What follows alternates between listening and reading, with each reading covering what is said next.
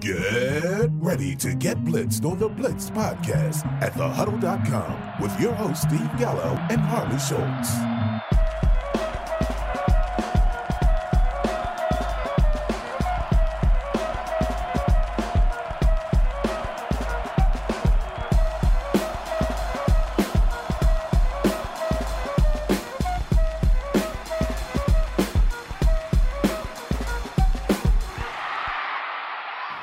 Welcome back to our Thanksgiving episode of the Blitzed podcast. I know I'm, for one, thankful that I'm joined on a weekly basis by my buddy, Harley Schultz. Harley, how's it going?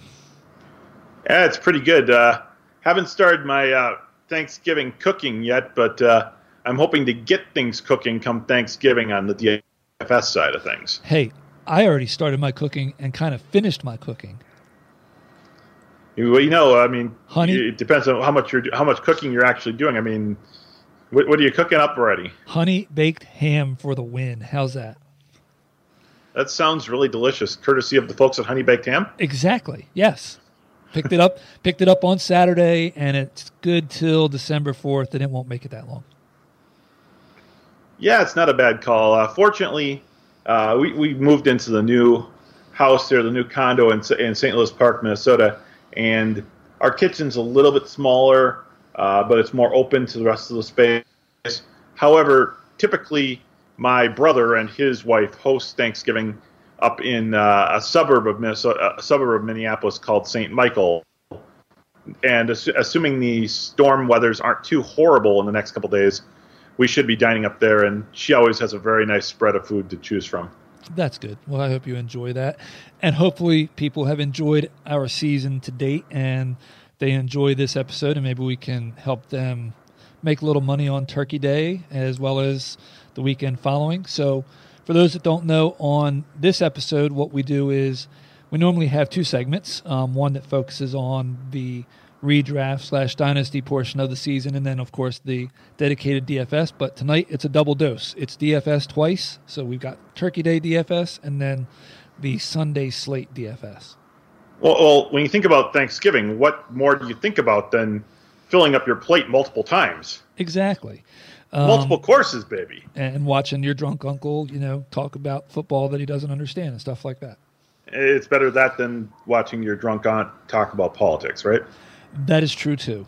And I'll tell you what, I'll bet you that when I throw this over to Harley for this week's Blitz podcast news, we're not even going to edit that out, that there is no politics in it. At least I hope so. Harley, take it away.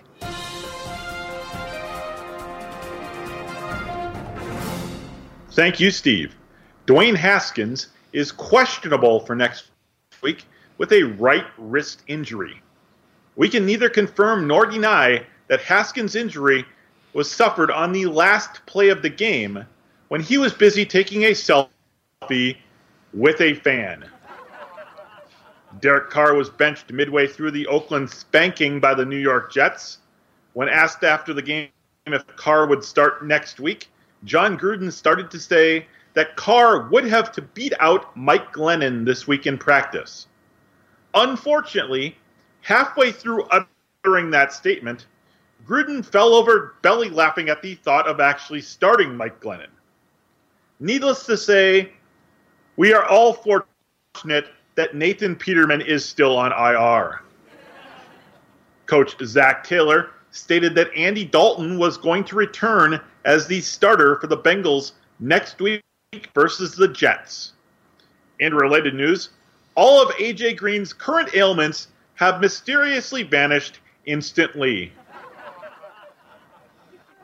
The Miami Dolphins refused to answer the call of internet provocateurs pushing the narrative of playing Patrick Laird more frequently than Kalen Ballage. Since taking over as the Dolphins' starting running back in Week 9, 50 other players have more rushing yards than Ballage, including 17 backup or third-string running backs and 8 different quarterbacks. So, obviously, the Dolphins brass see something no one else does.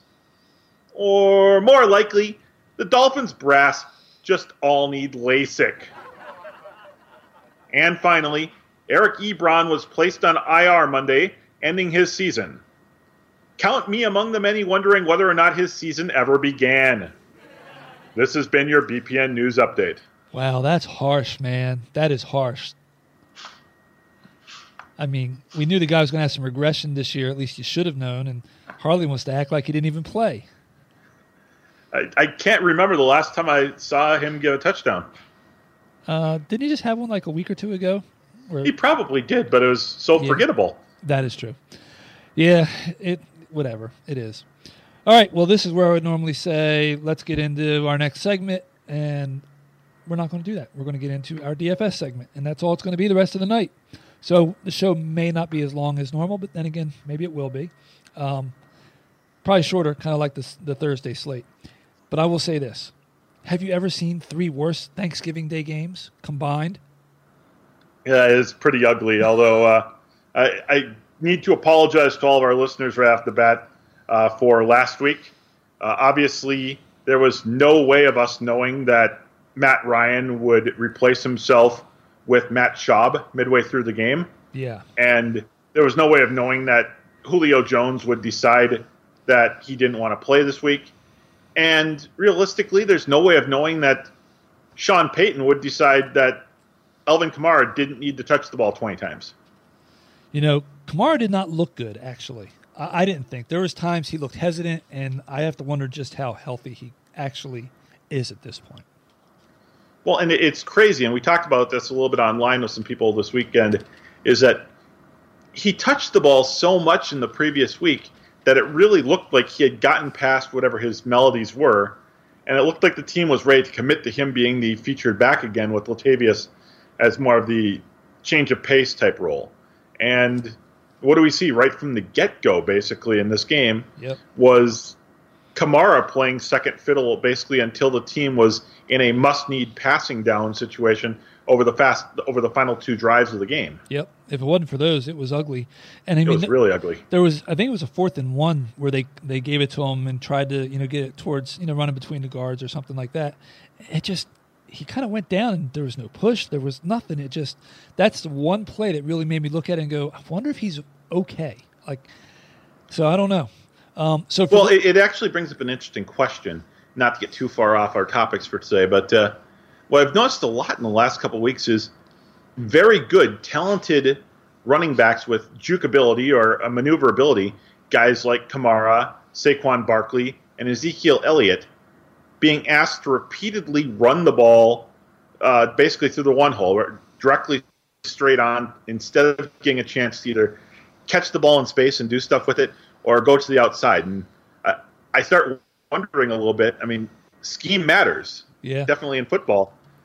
Why are we seeing this desire by these elite running backs to just use a scheme that obviously makes no sense considering the talent that's around them? Because either the coaches are not as smart as they think they are, or they're too smart for their own good. But I will say that a few weeks ago, I actually tweeted out a throwback play that I just missed, and those guys you just mentioned, I would love to see run this play. Do you remember the sweep? Oh, yeah. With the fullback, and you run the sweep to the outside and just line it up and go. And it just, man, could you imagine seeing those guys run that play 8, 10, 12 times a game?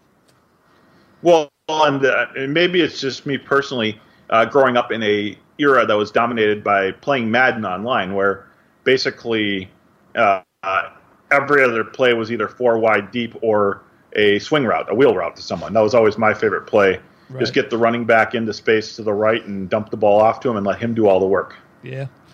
So speaking of all the work, how many are we going to match on Turkey Day? On Turkey Day, we're going to match on a lot just because there's fewer players to choose from. I would say that we're going to match on 7. I'm going to take the under. I'm going to take the under. And again, I guess I'll put this qualifier out for people that might be new to the show. Harley and I do not discuss our DFS plays prior to coming on the air. We may talk about some different things, but DFS is not one of them. And tonight, because it's double DFS, we really didn't talk about anything.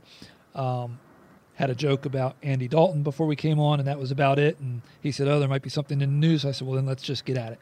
So with that said, I will lead off, if that's okay with you. You go right ahead. And we will probably run the quarterback position. Actually, I think that's probably a good. We'll get at least 2 of the quarterbacks, I'm certain. Yeah, I was going to say, I actually think we'll get 2. I don't think we'll get the third. So the first one we're going to pay up for is we're going to pay up for Drew Brees. That is a match. Yeah. And tell them why. Well, so Brees was held to 287 yards and 0 touchdowns in the meeting against Atlanta in Week 10. Very much underperforming game on his behalf and the Saints' offense in general, as Atlanta came up with some really exotic blitzes to kind of disrupt Brees. But for Brees' career, he is averaging over 300 passing yards per game against Atlanta. And last year, in 2 games, he posted a total of 9 touchdowns against them. Atlanta's defense is not that much better. Yes, they were sneaky. Yes, they came up with some creative stuff. It's been a couple weeks now. The Saints have had time to adjust their philosophy based on that. Brees is going to have a big game here. Yeah, I think so too. But so remember in the past few weeks I've said I really like Brees, but I'm not paying up for him. I was paying up for Lamar Jackson and stuff like that. And I said, I don't have to pay up for Brees. He doesn't have to have a big week for his skill players to have big weeks, and Michael Thomas has kind of borne that out. This week, I actually think Brees can have the big week without his skill players having all the upside. I don't know. We'll see. Staying away. I'm just going to tell you who I'm staying away from, and I'm not sure you're going to agree with this, but you should. I'm going to stay away from Dak Prescott. That is also a match. Okay. So I'll throw one. I'm going to throw one stat out, and then I'll throw it over to you. Were you aware that since Sean McDermott became head coach of the Buffalo Bills, no team has allowed fewer passing TDs than them? I did not know that, but I certainly believe it. Yep. Now, when you look at Dak Prescott's price, on DraftKings he's $5,700, which is actually fairly good. It's near the lower half of the quarterback selection. But when you look at his FanDuel price, it's $8,200. That's $300 less than Brees. Yeah, that's so based solely on price, you're definitely not playing Dak on FanDuel. But when you look at against Buffalo, only one quarterback has thrown for more than 1 touchdown this year against this defense. Only one quarterback has topped 250 passing yards. You know who that was? Tom Brady. No, Ryan Fitzpatrick twice in revenge games. There you go. Dak should get a few yards on the ground because Buffalo can be beaten on the ground. But this game is really suboptimal, especially to pay over $8,000 for. And I think some people might chase him, believe it or not, because they see him coming off the poor game against New England, and he's at home, and it's Thanksgiving, and I don't see it. If anything, Dallas should win this game. If they're going to win it, they're going to win it because of Zeke, and I think that they're going to have to chew it up on the ground, and I think it's going to be a lower scoring game. So as far as value play goes, I feel dirty. I feel really dirty with my value play pick. But I don't know how you can't have this person as your value play pick, as long as his hip doesn't give out. I'm going with Mitchell Trubisky as my value play. I mean, Jeff Driscoll's priced higher. That doesn't make any sense to me. Yeah, Trubisky is my value play this week as well, so we're 3 for 3 at quarterback. In 4 career games versus Detroit, Trubisky has 9 touchdowns and only 4 turnovers. Over his other 32 career games, he has 38 touchdowns and 39 turnovers. Plus, Detroit has allowed 3 or more passing touchdowns in 4 of their last 6 games, including Week 10 when Mitch Trubisky threw for 3 touchdowns against them. Yep. And in their last month, the Lions ranked 5th in points allowed to fantasy quarterbacks. So if you really want to go cheap, I mean, it's tough to trust Mitch, but from a pricing standpoint, I think it's a no-brainer. It's going to be in Detroit, too, so you don't have to worry about any weather concerns. That is true, too. That is very true. And it's not going to be at the geriatric ward, so you don't have to worry about the hip. That'll lead us right over into running back, and I think I kind of hinted at who I was going to be paying up for at the running back position, and it's Ezekiel Elliott. I had a hard time saying I loved any of the top guys, quite honestly. I just think that game flow is going to be in Zeke's more benefit than it is somebody like Kamara, Singletary, who is hard to trust. I know he's been pretty electric, but in the Dallas defense can be had at times, but it is on the road, and it's a short week. So what do you say? Who are you paying up for? We have a fourth match here, and it's interesting that you mentioned that you don't like the top tier running backs this week. I'm actually normally we have a release on Friday. It's called the Daily Dominator on the Huddle.com, where we talk about all the games for the coming week and all the players that you might want to consider from a daily fantasy standpoint. This week we'll be releasing an early version as well that has coverage of just the Thanksgiving Day slate. And on that one, I talk about how I'm actually going to be stacking all three of the top price running backs on a lot of teams in daily fantasy when I can this week, because I think they've all got decent matchups. Not great matchups, but pretty decent matchups. And again, when you look at the slate and the overall abundance of players to choose from, the pot of players this week is not very good for this. It's three kind of crummy games. Yeah. So I am paying up for Ezekiel Elliott here. It's hard to throw the ball against Buffalo, but you can run the ball. Here's an interesting one. If you ignore the Kalen Ballage failure in Week 11, the other four most recent games against Buffalo, opposing running backs are averaging 5.7 yards per carry. Yeah, and right now over the last month, the Bills are 9th in points allowed to fantasy running backs. So where you feel like you're going to stack them, I guess what I see is with Alvin Kamara being the highest priced guy on this, and it's a short week, and they got to go on the road, and maybe I'm seeing more than I should, and I'm cautiously pessimistic that there's something wrong. I'm staying away from Alvin Kamara. I don't want to pay up for him if I don't think he's right, especially on a short week. Well, what's interesting is, again, if it comes down to a financial decision between playing Zeke or playing Kamara, Kamara is definitely the one I'm leaving off of the two. Yep. But it's my goal as possible to try to get Kamara, Elliott, and Singletary into my lineups. Again, the very least, I'm going to put Elliott and Singletary into all of my lineups. Okay. So you staying away from? Well, if you're going to stay away from Kamara, I'm going to stay away from David Montgomery. Despite facing Detroit, the Giants and the Rams the last 3 weeks, so two really, really bad run defenses, and the Rams are kind of getting gashed tonight by Baltimore's runs. Montgomery is averaging only 2.6 yards per carry over that 3-game span. All season, he's topped 70 rushing yards once. Those are not good numbers. Montgomery is just turning out to not be a very good back. Yeah, so I didn't have him as my stay away, but I get that. And I got one other stat here I just saw on Twitter earlier today. Yep. I'm going to throw out credit to Pro Football Focus for this. It's among 52 qualifying running backs at this point in the season based on number of carries. Only 2 running backs are averaging fewer yards after contact than David Montgomery. Is that those two? Kalen and Ballage? Does he count as 2 people? He should probably. Ballage is one of them. The other one, David Johnson. David Johnson, the offensive lineman. I wish. Yeah. Okay. Yeah, that's a good point. And it's, here's the thing. I think people are going to look at that matchup and they're going to go, man, the Lions are juicy. I mean, over the past month. And Montgomery's price looks good and cheap too. Yeah, they're giving up the 4th most points to fantasy running backs. So, with that said, since I want a part of that, but I don't want a part of David Montgomery, that takes me to who my value play is. And I'm going to have a mini stack of Mitch Trubisky with Tariq Cohen. We have a match at the value play too. Amazingly, I'm staying away from David Montgomery, but I am going to take the value play of Tariq Cohen. I talked all this bad stuff about how Montgomery is just absolutely suffering in the last couple games.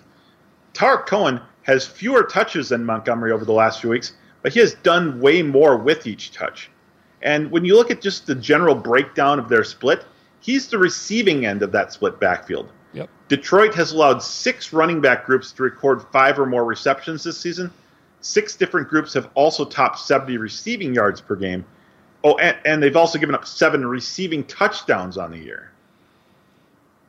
So maybe we're going to be a little obliterate the over. Yeah, it looks that way, unfortunately for me. So maybe it falls all apart for us at the receiver positions, going wide receiver and tight end. So at wide receiver, I wanted to say this before we started. We're halfway through, so I'll say it now. I don't like the Thanksgiving slate all that much, honestly. I recommend that you don't always have to play every slate. Take advantage of being able to go back for seconds and thirds and imbibe in a few drinks and enjoy your family if you don't like the slate. I won't be playing on the Thanksgiving slate. With that said, if I was, the wide receiver I'm going to pay up for God, I feel dirty. Allen Robinson.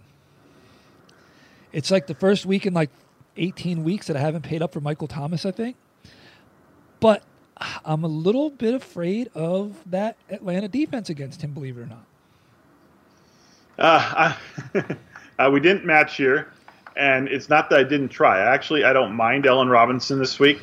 I don't particularly care for that $7,700 price tag on FanDuel for him. At $6,700, I think he's okay. I'm a little concerned that he might get covered predominantly by Darius Slay. That's possible. It didn't really matter in the last game. He actually did pretty good against him in the earlier meeting between the two teams. But I went with the guy that you'd mentioned just a little bit ago about wanting to play a lot of and pay up for a lot this week, and that's Michael Thomas at Atlanta. Yeah, see, the Falcons, they're not a bad matchup. But over the last month, they're more middle of the pack. They're like 17th in points allowed to fantasy wide receivers. And it's not that I don't like him. I just don't know that you're getting 3 times value for him this week. And I have to agree. I didn't see a lot of receivers that I thought were going to give me 3 times value, at least not at the top of the echelon this week. And then Julio Jones, really, I should be all over Julio Jones. Marshawn Lattimore missed another game. I'm guessing they're probably not going to bring him back on a short week. Probably get him some extra rest. You know what I mean? But Julio's banged up himself, so it's like, how can you do that? So Julio's the guy I'm actually staying away from. More to the point that, do we even know what's going to happen with Matt Ryan? Does he play a whole game? Is Julio okay? Put all that stuff in it together. It's a short week. I got to stay away from Julio. I actually am not playing Julio this week either, and for pretty much all the same reasons. But the guy that I'm staying away from in terms of this exercise is Amari Cooper versus Buffalo. 4 teams have failed to catch 10 total passes. Not one player. We're not talking about Michael Thomas catching 10 passes. We're talking about entire teams' wide receiver groups not catching 10 passes against Buffalo. Yep. Tre'Davious White is going to shadow Cooper the entire game. We saw what happened to Cooper yesterday when Stephon Gilmore shadowed him the entire game. I would seriously argue that Tre'Davious White is actually a better stick-to-it cover corner than Gilmore is. So if Cooper got nothing yesterday, I'm certainly not counting on anything this coming week. I'm not sure I can agree with you there because Gilmore's playing out of his absolute mind. But yeah, that's no slight on White. Not at all. So, yeah, and I think people are going to chase Cooper because he had a bad week and they're going to think that he's going to bounce back. And it's in Dallas and all that good stuff. But yeah, I don't disagree with you. Value play-wise, I picked a guy that I shouldn't have picked. I picked a revenge player. He doesn't have a great matchup, but I think he's going to see the ball enough and he might wind up scoring to give you 3 times value. I'm going to go with Cole Beasley going into his old stomping grounds. We've got a match there as well. I thought that was the one pick in the entire 2 parts that I thought we would never match on. You see, revenge game factors come into play, and yes, they do matter. Beasley has actually scored in 4 of his last 6 games, and is averaging just under 7 targets per game for the season. Meanwhile, Dallas has actually given up some big games to other guys that run out of the slot. So you look at last week, Julian Edelman did very, very good. The week before that, Danny Amendola had a fairly decent line at the end of the game against them. You can beat Dallas over the middle, and I think that's what they're going to do, and I think they're going to make an extra concerted effort to get Beasley a touchdown in Dallas just to show them up a little bit. Yeah, and Leighton Vander Esch will probably be out again also, I think. That's definitely going to help. Yeah. All right, so now we need the tight end position to be what puts the over the top, or see if I can nail the under in dramatic fashion. Oh, God, the tight end position was ugly this week, wasn't it? Honestly, yes, it is. I completely ignored Austin Hooper because of the injury, right? I'm in the same. I don't think he's going to play. I don't either. So then that left me going, who am I going to pay up for? I don't really. TJ Hawkinson got a great matchup compared to the numbers, but do I trust TJ Hawkinson to pay up for him? And he's $3,400. That's not really paying up for anything, right? Yeah, so, and, I mean, he had no targets even last week. Yeah, so I think we're going to wind up hitting the number right now just based on this, and I think we could miss on the next 2. I'm going to pay up for Jared Cook. That is a match, and that will hit the over, or tie the over, I should say. The list of tight ends is really ugly, but Atlanta is actually pretty bad against tight ends. They have allowed every upper echelon tight end that they have faced to score and or top 50 receiving yards against them, including Jared Cook, 2 weeks ago, he posted 6 catches and 74 yards. Yep. Cook has become a very valuable part of this offense. Drew Brees is using him in perhaps even a better way than he ever used Jimmy Graham there. And I like the matchup a little bit. Again, I like the price of $4,800, particularly on DraftKings, which isn't too high. That $6,700 price on FanDuel, you might still have to pay it because, again, the players to choose from there are really, really rotten. Yep. All right, so we're going to wind up with a push here because Christ, you can stay away from everybody. Yeah, I think we're going to match here now that I think about it. I'm going to stay away from Jason Witten. That's a match too, yes. Okay. The overhits. Buffalo's allowed only one tight end to score all season. On the year, they're giving up an average of 3 catches and 33 yards to the position. And realistically, that number is weighted because back in Week 5, Jonnu Smith had 1 catch for 57 yards where he basically got behind 3 different defenders that had fallen down. You take that 1 catch out, they're averaging under 25 yards a game to the position on the season. That's not very good. Yeah. And Witten, I know the rain was a factor, but how many passes did the veteran drop yesterday? Yeah. All right, so then I'm going to stay in the same game for my value play because I just looked at it and it's dirty. I'm going to have to go with the rookie, Dawson Knox. I don't think it's a big day, but he might score. Over the past month, Dallas ranks 11th in fantasy points to tight ends. They've given up double-digit games to both Evan Ingram and Kyle Rudolph. Not much else other than that. Irv Smith Jr. had a decent game the same time that Rudolph did, so we'll see. But I wasn't in love with any of the value plays, quite frankly, so who's your value play? It's a clean sweep at the tight end position. I also went with Dawson Knox here. He's certainly been more involved in the Bills' offense over the last 3 or 4 weeks. The Dallas actually slowed down both the Lions and Patriots the last 2 weeks. But realistically, the Lions and Patriots aren't really using their tight ends a whole lot this year. Prior to those 2 games, I should say, they had allowed 6.4 receptions and 63 yards per game to the position. They've given up 5 tight end touchdowns already this year, including 4 in the last 3 weeks prior to those 2 games. So there's possibility of a touchdown here for Knox, possibility of maybe like a 4-catch, 50 yards, 5-catch, 40 yards, somewhere in that range. Yep. Which, again, on this slate, at this price, you're going to need to shave a little bit of money somewhere so you can fit those big running backs in there. It's probably one of your best options. Now, if you don't go Dawson Knox, and as things presumably go and Austin Hooper doesn't play, he hasn't been ruled out yet, but if he doesn't play, I kind of like Jaden Graham here too. Okay. But yeah, it's going to be tied to Hooper's health, that's for sure. Exactly. All right, so to summarize, Harley and I sweep at quarterback. We say pay up for Breeze, stay away from Dak, and find value in Mitchell Trubisky. At running back, we almost swept. We said pay up for Zeke. I said stay away from Alvin Kamara. Harley kind of likes him, but Harley said to stay away from Montgomery and Chicago. Makes sense. And then we both agreed that Tariq Cohen is a good value play at the running back position. At wide receiver, we differed quite a bit. I said I'm paying up for Allen Robinson. Who did you say you were paying up for again? Michael Thomas. Got to pay up for Michael Thomas. Yeah, and that's fair. It really is.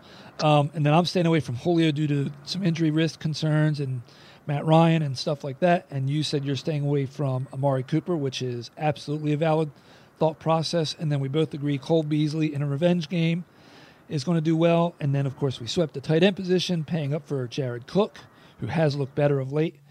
Staying away from old man Jason Witten. And then we're using Dawson Knox as a value play at the tight end position to wrap up 9 out of the 12 guesses that we had there.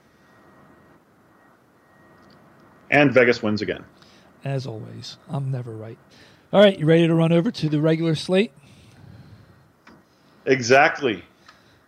So how did it feel looking at the pricing and seeing Pat Mahomes back atop the quarterback list? Like everything's right in the world, doesn't it? A little bit, but again, I mean, it's nice to see Patrick Mahomes fully healthy. I would like to see Tyreek Hill fully healthy before I devote a lot of attention to him. But if we're going right into this here, I will say this: my pay to play this week is, in fact, Pat Mahomes versus Oakland. So is mine, but I should have asked you, what's our over-under? Okay. Bearing that one in mind, I'm going to put the over at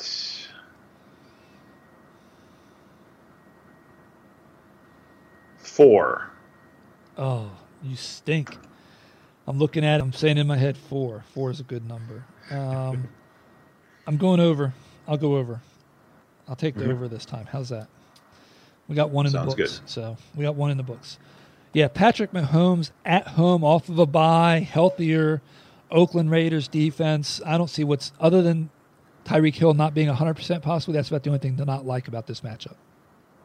Yeah, Oakland's given up 3 touchdowns 6 times, 3 or more touchdowns 6 times right this year, including a 443-yard, 4-touchdown performance by Mahomes back in week 2 of this season. Yeah, so that was an easy one as far as I'm concerned. This was a not harder call, but harder call to make, if that makes any sense. The numbers bear it out. I got to stay away from Lamar Jackson this week, even though he's at home. But that San Francisco defense, now we know that they are tops in the league in passing yards allowed, but of course he can beat them with their legs, and that's always the cherry on top for me. But I don't want that to be the cake. You know what I mean? And I'm definitely not paying for Jackson at 8,700 on FanDuel this week. So that's my stay away. It's Lamar Jackson. I'm not saying he can't have a good day, but I think his upside is severely limited because that San Francisco defense is for real. And again, we aren't going to officially match here, but I agree with what you're saying, and I don't like him. I probably won't use him myself. But the guy that I'm definitely staying away from based on his price is Kyler Murray going against these Rams. Now, we're seeing Lamar Jackson have some success here on Monday night running the ball against them. But the Rams have actually allowed only 1 or 0 quarterback scores in 8 of their 10 prior games. Only 1 quarterback before tonight has run for more than 5 yards against them. Now, again, obviously, Jackson's running fairly well against them tonight, so maybe things are shaking up a little bit there for the Rams, but I'm not going to pay I think it's the 4th highest price for Murray on DraftKings. He's actually the 5th highest price on FanDuel, 6th highest. Jimmy Garoppolo for some reason is higher than him. Murray is not going into my lineup against the Rams next week. Fair enough. I always default to the highest price guy if I think that I can't play him. So, but same concept, that's for sure. Anyway, I had a hard time picking a value play, honestly. And I feel like it's a stretch who I'm going with. And I think I'm going with him because he's coming off a really good game, and now he's going to be at home. And he beat a really good team. Well, he didn't beat, but he should have. He beat. His kicker didn't. Kyle Allen pretty much impressed me this weekend. So I like him at home as a value play. He is not the guy I chose, but I do agree that he's good value this week. I've actually got 5 different guys I kind of considered for value options this week, including a guy minus half his receiving core in Carson Wentz, a guy in Ryan Tannehill who had a huge game last week, and Kyle Allen was certainly in my consideration as well. I'm even considering, assuming they name him the starter, Devlin Hodges facing a Cleveland secondary that's still kind of questionable across the board. Ultimately, I chose Nick Foles hosting Tampa Bay this week. Yeah, I get it. I'll talk more about that when we get down to the next spot or down to the wide receiver spot. But I looked at Foles. I don't know why. I went a little cheaper, and it's not much cheaper. He's $200 cheaper and $300 cheaper. So something about him being at home I really liked. And Tampa Bay, they weren't a gimme this week. They gave up some stuff, but they weren't a gimme this week. You know what I mean? Yeah, somehow or another Tampa held Matt Ryan in check last week. They did give up that late touchdown to Schaub. But over the previous 8 games prior to that, they gave up 26 total touchdowns. That's more than 3 touchdowns per game to opposing quarterbacks over the 8 games prior to that. That is not a mirage. That is clearly a trend. Nick Foles has a lot of weapons to throw the ball, including Leonard Fournette out of the backfield, who's been active in the passing game in the last couple games. I think Foles is in for a pretty big game here. I don't love the $7,500 price tag on FanDuel, But again, every quarterback's a little bit higher priced on FanDuel just because of the $10,000 difference in salary cap to work with. But the 5,700 on DraftKings is definitely a nice play, considering that Mahomes is nearly 2,000 more. Again, if you're in a league on FanDuel or on FanBall where you can do super flex, I love the idea of putting Foles in a super flex combo with Mahomes or someone else like that to get some possible big points out of your second quarterback. Okay. Fair enough. So at running back, it really we should just take this guy off the list. I'm finally paying up back-to-back weeks for Christian McCaffrey. We're going to match on this one. And what I should have said was, I'm paying up for Priest Holmes. I'm sorry. I mean, I'm paying up for LaDainian Tomlinson. Oh, I'm sorry. I mean, I'm paying up for Sean Alexander. Like, it's all those guys wrapped into one. How he's just racking stuff up right now. But going completely off subject for a second, can we talk about how LaDainian Tomlinson is not in the top 10 running backs of all time? No, I'm sorry. I've kind of blocked that out because I think they tried too hard. I get wanting to include some of the old school guys, but that's a travesty.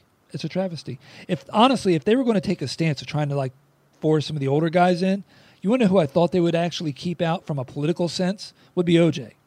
Yeah. Seriously. Now, I'm not saying that OJ, based on his skill set, shouldn't be there, but if you were going to omit a guy so that you could get a guy like LT in, then that makes sense, and people wouldn't have complained too much. Yeah, that was such an incredible omission. I mean, when I first heard that, I was absolutely just taken aback. Yeah, and for anybody that's newer to fantasy football, and by newer I mean like the last 4 or 5 years, they don't know what they missed with LT. Yeah, LaDainian Tomlinson was Le'Veon Bell, Todd Gurley, Christian McCaffrey, all those two-dimensional backs. He was the first one, really. He was the one that could produce an 80-yard receiving day to go along with a 120-yard rushing day on a regular basis. Before that was commonplace. Yeah, and score 20-plus touchdowns. Exactly. Thurman Thomas was first, but that's for another day. Thomas wasn't as electric as LT, though. Yeah, and for anyone questioning not paying $11K for Christian McCaffrey on FanDuel, Washington's allowing 160 combo yards per game. There's no one else that touches the ball in the Panthers' backfield. All 160 of those combo yards are going to C-Mac, plus whatever else he gets. And I didn't put this as a second pick, but I did have him down just in case we wanted to say, you know what, let's give people a cheaper option that we would pay up for. But the whole idea is who you're going to pay up for, right? So you're talking big salary. But I love Saquon Barkley this week, being at home against that Green Bay team coming off of a complete and utter dismantling in San Francisco. Green Bay is definitely a little shell-shocked right now. And, I think, though, this game is kind of a must-win for them, too, though, to keep their season on track. So yeah, I don't know what's going to happen there. In a sense it is, because it does look like it could take 10, maybe 11 wins to get into the playoffs as a wild card in the NFC this year. So they are currently leading the division. They want to keep that lead because you may not get two people out of that division. Well, if you're going to offer up Barkley at that price, I'd go down a couple $100 cheaper and choose Le'Veon Bell on the road in Cincinnati. Cincinnati can't stop anyone on the ground or through the air. That's true. So my stay away was a rather easy pick, believe it or not. He's playing lights out, and it's a revenge game of sorts. But Nick Chubb is facing a Steelers team that has not been very friendly to the running back position of late. So I just decided that, you know what, I think it's going to be a lower scoring game. I think it's going to be a chippy game. I'm going to stay away from Mr. Chubb this week.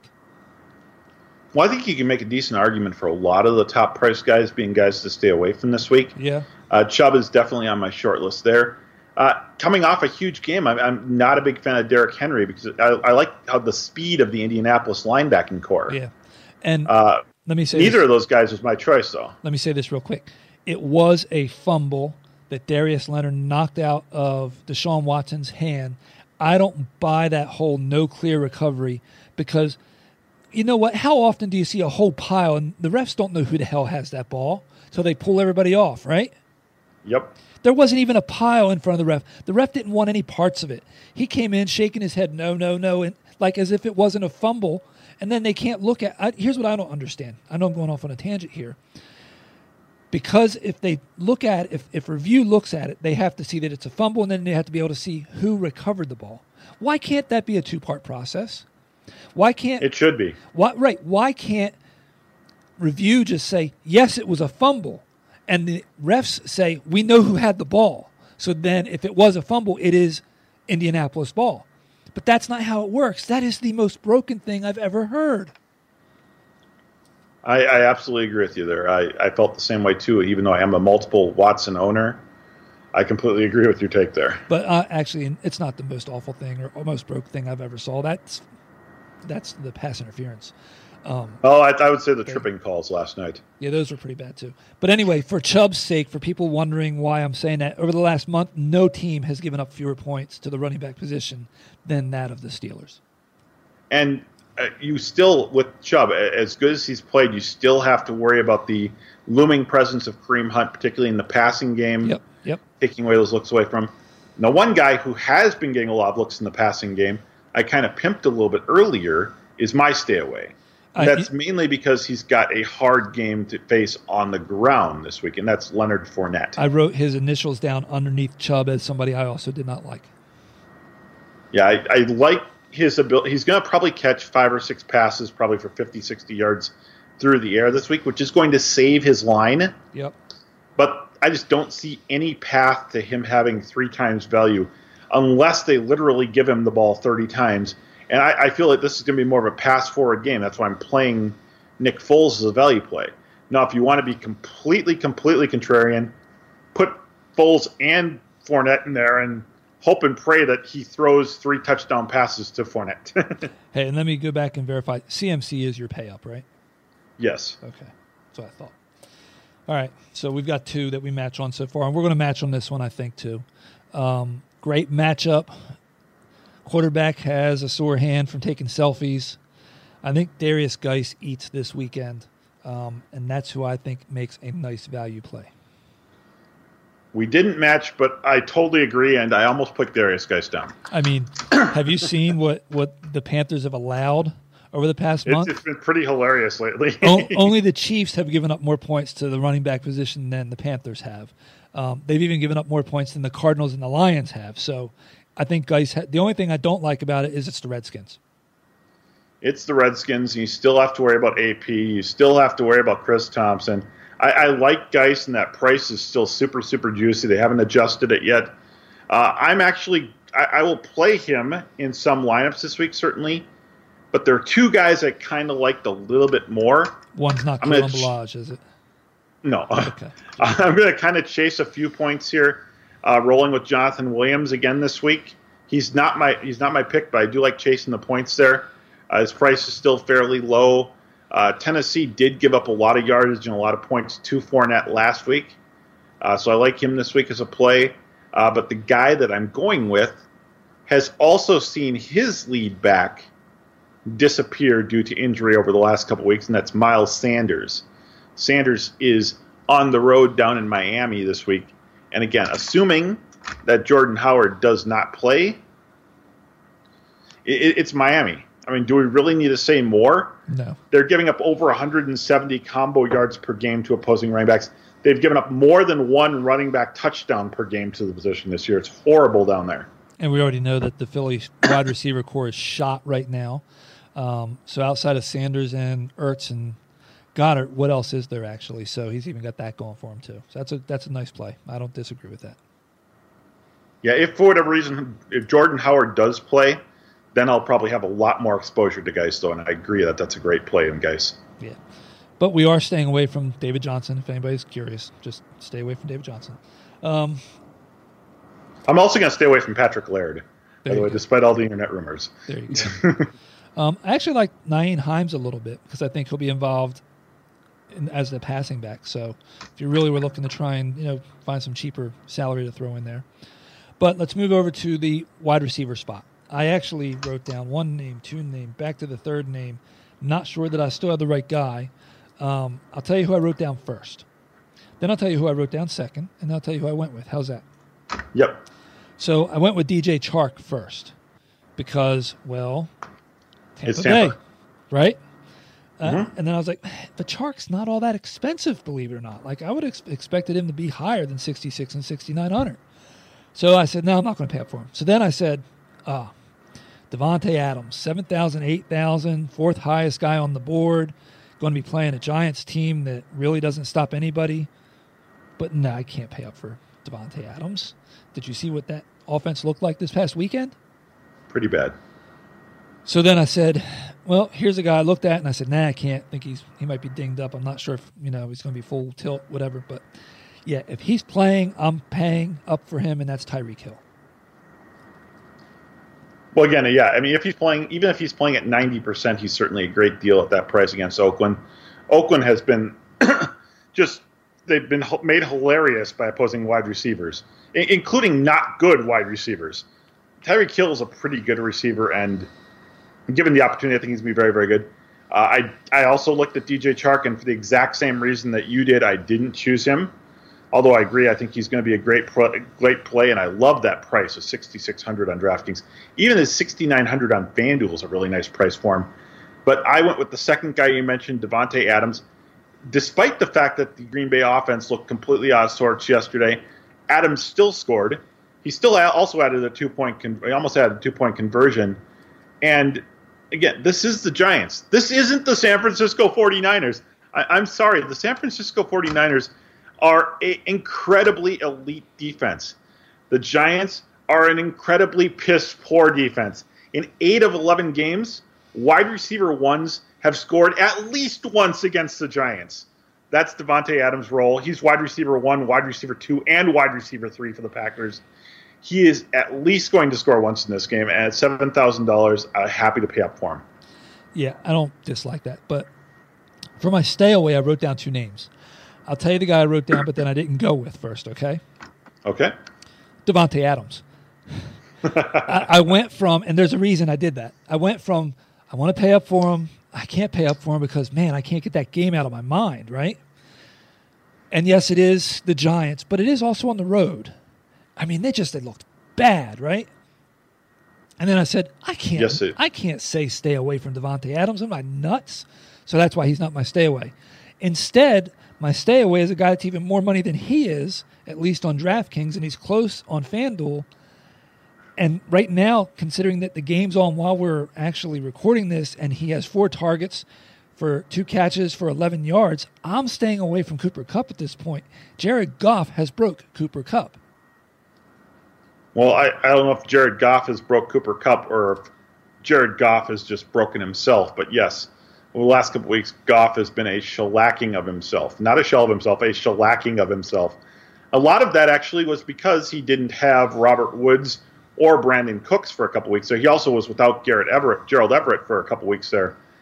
So he was certainly short-handed with his weapons. Now this week he gets all of his weapons back. And yes, it's against Baltimore. They're pretty stingy on defense. So I'm not ready to completely ignore Cooper Kupp yet, but I'm certainly not excited to pay that high of a price for him. Yep. I thought actually you're going to go with Chris Godwin, who is also overpriced and who will probably draw A.J. Boye, however you want to pronounce that, in Jacksonville this coming week in coverage. Not a great price there, and certainly you're chasing points if you go with Godwin any week after he blows up. Yep. But finally, the guy that I ended up settling on is I'm not going to chase points with Odell Beckham this week either, going up against Pittsburgh. Pittsburgh's got 2 very, very good cornerbacks in Joe Hayden and Minka Fitzpatrick. One of the 2 of them will be covering ODB the entire game. Over the last 3 weeks, Pittsburgh has given up a total of 27 catches. That's 9 catches per game to all wide receivers. One of those games did feature Beckham hauling in 4 catches for 60 yards. But you know what? Those 4 catches for 60 yards came despite being force-fed 10 targets. That means there are 6 passes that he didn't catch in that game. So I did look at saying Odell Beckham. The reason I ruled him out of a stay away was because he is sub 7,000 on DraftKings and was barely above 7 on FanDuel. So that's why I went to the higher price guy. But yeah, I see that game being a lower scoring game. It's in Pittsburgh. I'm not sure what the weather's going to be like, but it probably will at least be colder and windier, it seems like. So yeah, I'm not opposed to saying that at all. Hey, it's Devlin Hodges season. Does that officially mean it's duck hunting season? Yeah, I think it might be. I still stand by, and people could tell me I'm crazy, I still stand by Pittsburgh is going to be remiss that they gave up that first-round pick for Minkah Fitzpatrick. Yeah, I think if they could have predicted the dramatic drop-off in play by Mason Rudolph over the last month, they definitely wouldn't have gone down that path. But, I mean, at the time, Rudolph was looking at least somewhat sane, satisfactory. Dare you even say quality? I don't know. At quarterback. And, no, he is just, I mean, it was such a horrible, horrible turn the opposite for him over the last couple of games there. Okay, so now let me ask you a question. Here is Pittsburgh's remaining schedule. The Browns, at the Cardinals, the Bills, at the Jets, and at the Ravens. Could you see Pittsburgh going winless to close the season out? Because I can. Yeah, I think realistically the Browns and Cardinals are the only two games I'd feel comfortable naming them the favorite in. And the Cardinals, it's on the road, so that's what what really makes me like the Cardinals a little bit. They get a little bit of a lucky tick because Buffalo has to go to them, but Buffalo can play in those conditions, and I think Buffalo can punch them in the nose, quite honestly. And the Jets are not a pushover right now, especially going on the road to see them. That defense, at least, is going to be trouble. So, well, and I think I read somewhere earlier today, I want to give credit to Paul Charchian probably for this figure, that over the last month or so that Sam Darnold is like quarterback number 3 or 4 from a fantasy standpoint. Yeah. I started him in a couple leagues this past weekend. And then his only saving grace, the Steelers' saving grace, is that in Week 17 they play the Ravens. But your fantasy football team should not be playing in Week 17. No, but I'm talking about their draft pick right now. So that is true. But anyway, the reason I say that is the Ravens may have nothing to play for and could be sitting people, so they could get a cheap win there. But if not, and going there even against backups, they still might have trouble. If they only have 6 wins, where do you think that they'll be drafting? Not in a good spot. But again, let's hope that for the Steelers' sake, and again, whether you're a Steelers fan or not is out of the question, but for the Steelers' sake, that if they do turn the ball over to Devlin Hodges going forward here, that Devlin Hodges is more Nick Mullins or Gardner Minshew than, let's say, Brandon Allen or who are some of the other mediocre guys who have come into it. So there's a chance that we might see decent play out of this offense going forward, but Pittsburgh's best chance to win these games is going to be on the strength of their defense. Exactly. But again, I'm just going to say, I'm going to stand on my soapbox and say I still think that they're going to be remiss that they gave up that first rounder for Minkah Fitzpatrick. But anyway, let's move on. Who are you using as your value play? Because I think we could match here possibly. But then again, maybe not. You know, I feel kind of dirty about this one myself. I'm going a little higher up the salary cap than I normally like to do at wide receiver. And I'm going to go with a guy on a team that has been pretty putrid offensively this season. We might agree here. I'm going to go with Tyler Boyd versus the Jets. Ding, ding, ding. Now, the key part about this Red Rifle. Red Rifle, Andy Dalton is back in the saddle, according to Coach Zach Taylor. Zach Taylor, is he one of the Hanson brothers there? I thought that sounds the Jets are absolutely abhorrent against the pass. Andy Dalton is actually a pretty serviceable quarterback, and when he was playing quarterback earlier this season, Tyler Boyd was actually enjoying games right in the realm of 660, 770. He even had a couple 100-yard performances earlier this season as the wide receiver 1 there. Now, again, we were kind of joking in the news about whether or not A.J. Green would return, but it would be really, really pretty funny if Green did return for this game. You know what? I thought about that. And even if A.J. Green did return, although I might pay up for him if that was the case as my value play, because at $6,000 he would be a value, I still think that actually helps Boyd. So there's no scenario that I don't like Tyler Boyd with the Red Rifle under center. So I think that's a clean match there. It is? Boyd at value. Yeah, Boyd at value. But that's the only one we matched at on wide receiver. Yes. We're one on quarterback with Mahomes. We're CMC and Chubb. No, we didn't match on the stay away. So we've got one at each position so far. So we're at 3 and 4 is the over. So, you ready to run over to tight end? Yes. And finish this up. Tight end was easier today. Tight end was easier for this slate as far as I'm concerned. Although I can see that we may be one player off on the pay up, but I'm paying up for the biggest guy on the board. No way I don't want some of Travis Kelce to stack with Patrick Mahomes. I guess I'm stacking the whole offense since I said Tyreek also against that Oakland defense. That is the match there, Travis Kelce. I went with him because, if nothing else, if Tyreek Hill doesn't play, Kelsey's going to see even more targets. Yep. Oakland has actually allowed the second most, 8 tight end touchdowns this season, behind only the ugly situation in Arizona. They gave up a touchdown this week, too. I mean, it was like a nobody. Like, was it Caden Smith, I think, for the Giants scored this week against them? Yeah, the rookie that was in because of Evan Ingram not playing. Yeah, so, again, you look at, obviously, Arizona's a team to target against for tight ends. Dallas is in that same boat. Green Bay is in that boat. But Oakland's actually the second worst team against tight ends. Kelsey's going there. He's going to eat this week, particularly if Hill is out. Yep. And over the last month, the Raiders are 9th in total points allowed to the tight end position, so it's a solid play all around. As far as who I'm staying away from, you know what, we might agree on this one also. It's hard to stay away from him because he's playing. Although he is somewhat not 100%, but you couldn't tell that on Sunday night. I am staying away from George Kittle against the Ravens team that has given up the 5th fewest points to the tight end position this year, over the last month. Not this year, but over the last month. We didn't match there. I considered Kittle, but again, after seeing him perform as well as he did yesterday on a broken ankle, I decided that I can't legitimately not play him somewhat at least. The guy I'm staying away from is also playing in tonight's game, Mark Andrews, going against San Francisco. Opposing tight ends are averaging only 3.5 catches and only 22 yards per game against San Francisco. Only 2 tight ends have scored against them on the season. And, over the last month or so, I'd say that Andrews' target share is actually starting to go down a little bit.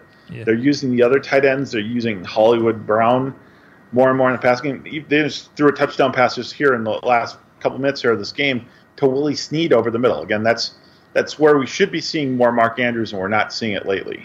And over the past month, only the Bills and the Eagles are giving up fewer points to the tight end position. So that's a solid play. I defaulted to the higher-priced guy, quite honestly. But, yes, I don't see anything wrong with that. I guarantee we're not matching on the value play, though, because I took issue with value, not meaning cheap necessarily. Okay. Who did you go with? I'm actually paying up for the 4th highest priced guy on the list for my value play, and that's Hunter Henry. That would certainly be a value at $5,800. I'm not so sure it's a value at $6,600 on FanDuel. I think there were quite a few guys I kind of liked in the value range this week. But so go ahead and tell the listeners why you chose Henry. I think that, one, he'll have a lower ownership percentage, quite honestly. That's part of it. And that's because I think people have in their head that Denver's a decent defense, and it's on the road, right? But over the past month, the only 2 teams that have given up more points to the fantasy tight end position than the Broncos are the Patriots and the Bengals. The Broncos have given up more fantasy points to the tight end position than the Cardinals over the last month. Well, it's interesting that you mentioned the Cardinals because they're who I'm picking on. And I'm also not going to go with exactly the cheapest guy for my value play this week. My value play is going to be Gerald Everett at $4,600 on DraftKings and $6,300 on FanDuel. He's going to get his chance. I think he's one of the few things that's still working in the Rams offense despite broken Jared Goff. Arizona, all you need to know about Arizona is they've played 11 games and they've given up 12 tight end touchdowns. Yep. Mr. Everett's 1 for 15 tonight on 1 target, so he's not dropping anything. Well, the other player I considered at value play at tight end. And I think that we need to mention a little bit, at least, is Jack Doyle facing Tennessee. No Eric Ebron now. Yeah. Doyle has been very, very good in the past when there's been no Ebron on the field. And Tennessee is frankly kind of just middle of the road against tight ends. And that's what the numbers bear out. They're actually 19th in points allowed to the tight end position over the past month. So you're talking middle of the pack right there. And it comes down to opportunity. So when you don't have to split that pie up, I wouldn't be shocked, though, if you saw Mo Alley Cox with like a 1 for 5 with a touchdown line, which could siphon points away from Doyle, too. Exactly. So, well, we didn't we hit the push. But all told... Someone's not going to be happy.